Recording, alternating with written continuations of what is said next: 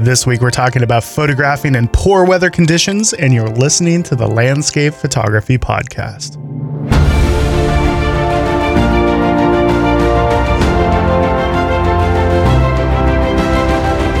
Greetings, everyone. I hope that you've missed me. I hope that you're all having a wonderful holiday season. You know, it's funny, every time I sit down to record a podcast, I have to fight off the urge to apologize for how long it's been since the previous podcast. Pretty much every episode, when a person is listening back through the previous episodes, every single episode is starting with an apology these days. So I'm going to fight the urge to apologize for it being months since the last episode. I have been keeping myself busy. I had my Oregon Coast workshops. I had storm chasing adventures this summer, and I'm just currently getting back from the Faroe Islands, where I taught 2 back-to-back workshops with Mass Peter Iverson. It was an amazing time, as it always is in the Faroe Islands, and we have some takeaways that I wanted to share with you guys. This was my first trip to the Faroe Islands in the wintertime, and as you can imagine, it gave us some obstacles, and that's what we're going to be talking about in today's episode. We're going to be talking about photographing in bad weather, be it wind, be it snow, be it rain. We're going to be talking about that in today's episode. Let's jump into it.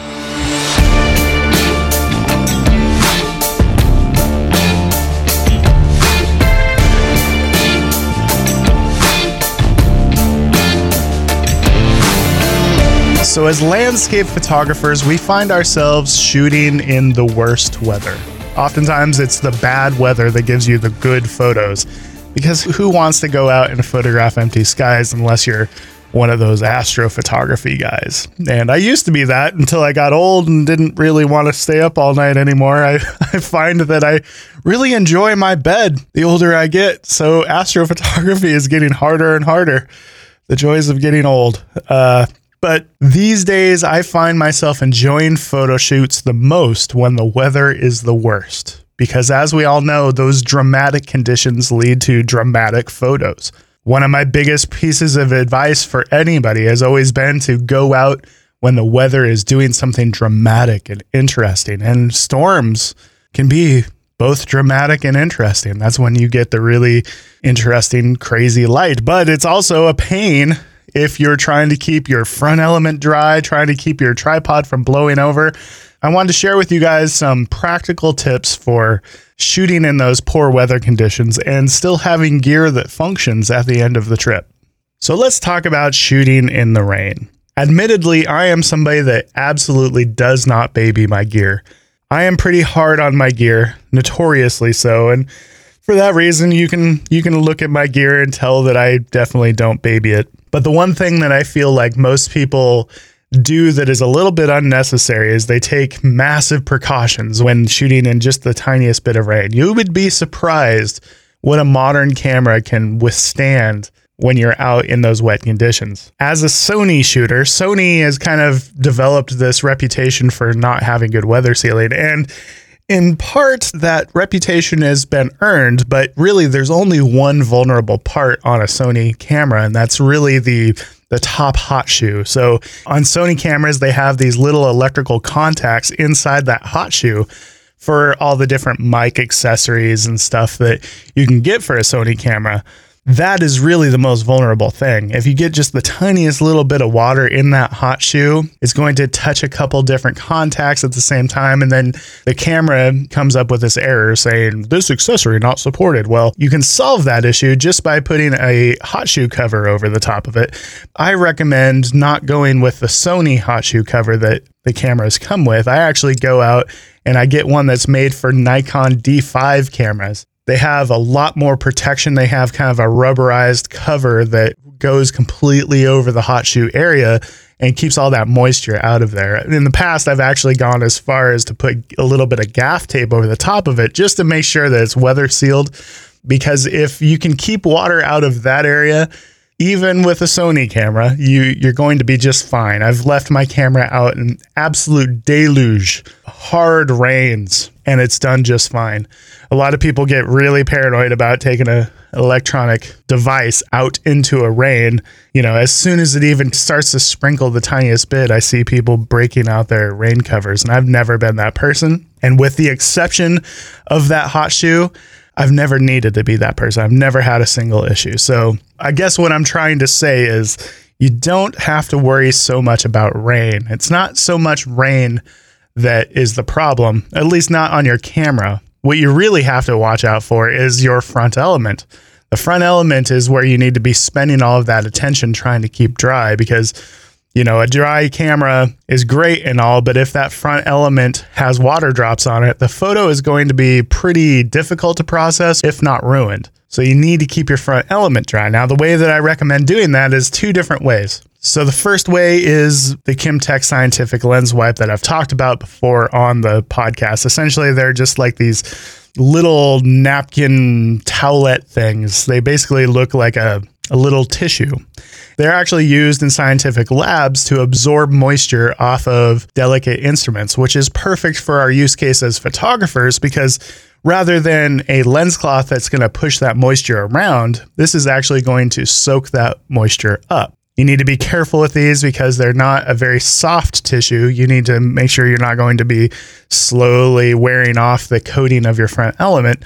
But as long as you're delicate with it, it's amazing how well they do in those moist conditions to absorb that water. So that's the first thing, Kimtech Scientific Lens Wipes. Okay, so now if you're somebody that's shooting a lot of time lapse, like my friend Michael Shainblum, he swears by rocket blowers. And the reason for that is because you're not going to want to continuously put your hand in the frame of a time lapse, because those are going to be ruined frames that you're going to have to remove. And then you're going to end up with a time lapse that is not nearly as smooth as it could be. So if you're somebody that's shooting a lot of time lapse or long exposures or anything like that, you're going to want to use a rocket blower. A rocket blower is simply just going to push the water off of the front element through the air pressure. That way you don't actually have to touch your front element. Thus, you're not moving the camera and you're not actually ruining frames or long exposures by putting your hand in front of the camera. So that's the other thing that I recommend. Also, if you're going to be shooting in situations where you know you're going to be in a really wet environment, I always recommend taking like an 18-inch microfiber towel. Now, don't cheap out and get the kind that you'll see at like auto parts stores. What you want to do is search on Amazon and look for like a microfiber camp towel. These are going to be like a nice large size, but they're also going to be a nice soft microfiber towel where you can totally use it on your front element if you need to. But the real reason that I use it is just to dry off the camera before I put it in my camera bag. That gets us to the next point. You want to make sure that you're putting your camera away into the bag fairly dry. Otherwise, you're putting a bunch of moisture in your camera bag and then you're sealing it up. And essentially, you're creating a little greenhouse effect inside your camera bag, which is going to lead to lots of condensation problems. So the more dry you can get your camera gear before putting it in the bag, the less condensation issues you're going to have. Having a little microfiber towel to dry stuff off before you put it away, super useful. And in the situation where you totally get hosed by a wave or things get way wetter than you intended, that towel is going to be your friend. So it's not a bad thing to carry, small, light, and useful for many things. Also, while we're talking about rain, the camera is not the only thing that needs to stay dry. Your camera bag should stay relatively dry. Some camera bags are really good about, being water repellent and water resistant. None of them are perfect without a rain cover. So the earlier in the shoot you put your rain cover on your camera bag, the happier your bag is going to be. If it just starts to drizzle, that's a great time to put on that cover, because if you wait till your camera bag is soaked and then put on your rain cover, you're kind of just defeating the purpose and you're locking all of that moisture in there. So put the rain cover on the camera bag earlier in the shoot. Don't do like I do. I often forget to, and then I regret it later on. The other thing is a good rain jacket is a must. Coming from the Faroe Islands, we dealt with a whole lot of rain and hail and snow. We had a few days that were really rough conditions, and Unfortunately, my jacket is not as rain resistant as it used to be. I'm currently using an REI raincoat. It's a Gore-Tex raincoat, and I've retreated it several times. In fact, I retreated it right before the trip, and it just got soaked through way quicker than it used to.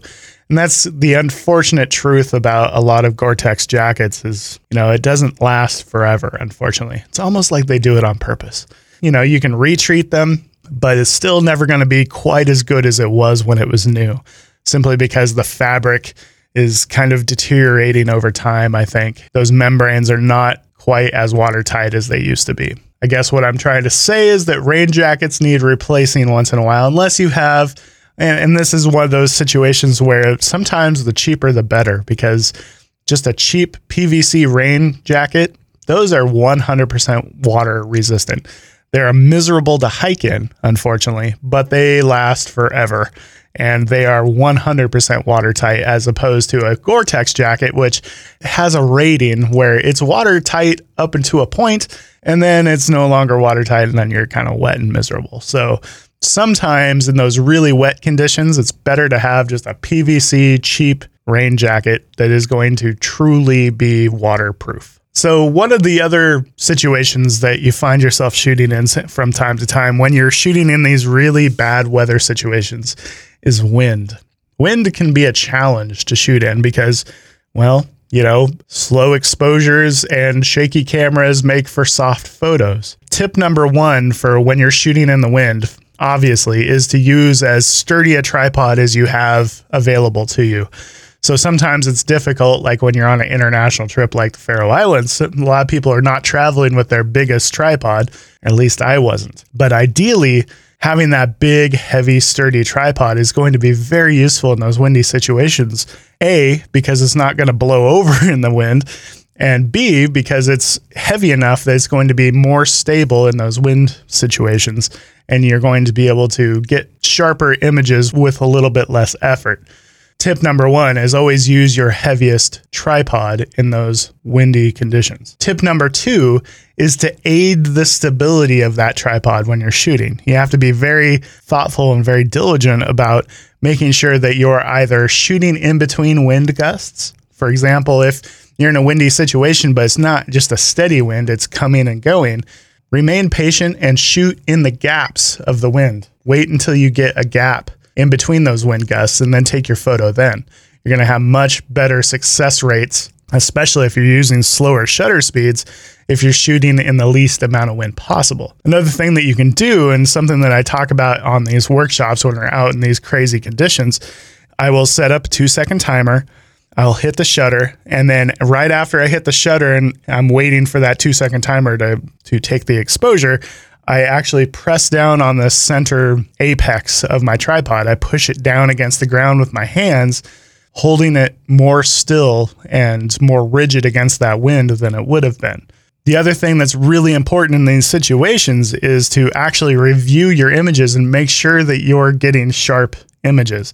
Camera shake and camera movement is the enemy in these situations, especially if you're in a situation where there's not a lot of light, your shutter speed is below, let's say, a 20th of a second.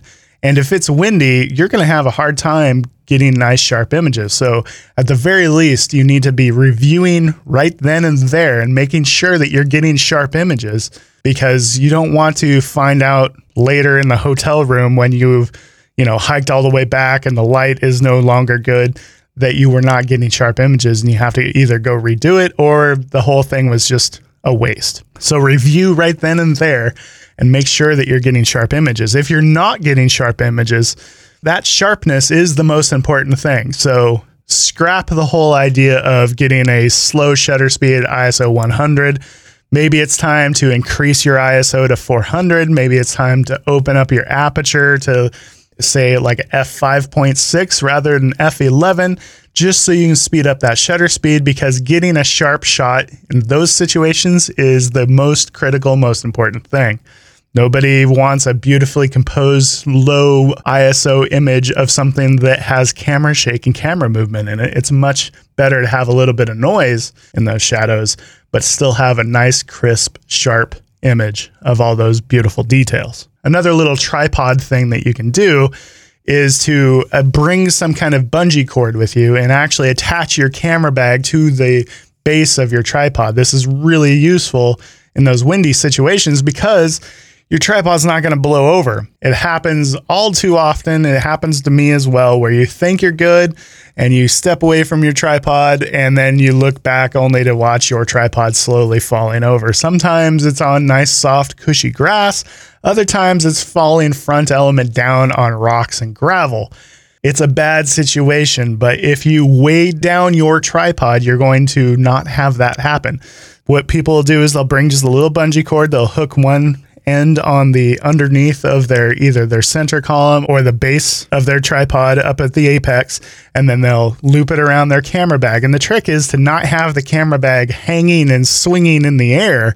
You actually want it still sitting on the ground, but you want the majority of the weight of your camera bag being supported by the tripod. That way, if the tripod is rooted down a little bit more firmly. Another thing that you can do that really helps is to spread the legs of your tripod to maybe that middle angle. That way you have a really wide stance, and that's going to make it even more difficult for the wind to blow it over. It's going to be, a little bit lower than eye level or whatever, and most of the time that's not a bad thing, but it's going to be virtually impossible for the wind to blow it over in that situation, which is exactly what we're looking for. So nice wide stance with your tripod and weighing it down with your camera bag, always a good thing. And it's always worth the extra time to do. That way you're not losing a lens or a camera by your tripod blowing over. Hopefully some of this has been useful. Shooting in wind, shooting in rain, shooting in sideways rain, it can all be super challenging, especially if, when you head out to shoot, you're a little bit rusty like we oftentimes are when it's been a while since our last shoot. It can be really stressful. But as long as you kind of keep these things in mind, have a way of drying your camera, make sure your hot shoe is covered, make sure you have a way of keeping that front element dry, make sure your tripod's not going to blow over in the wind, review your images, make sure that you're actually getting sharp images. The most important thing is that you go home with a successful photo. So right then and there is the time to actually verify that you are, in fact, getting sharp images. And if you're not getting sharp images, it's time to increase the ISO, speed up the shutter speed until you are getting sharp images. That's the most important thing. You don't want that trip to be a waste. As always, thank you guys so much for tuning in. I'll try to get more episodes out here quickly. I hope that you guys are all having an awesome holiday season. We'll see you in the next episode. Take it easy, everybody.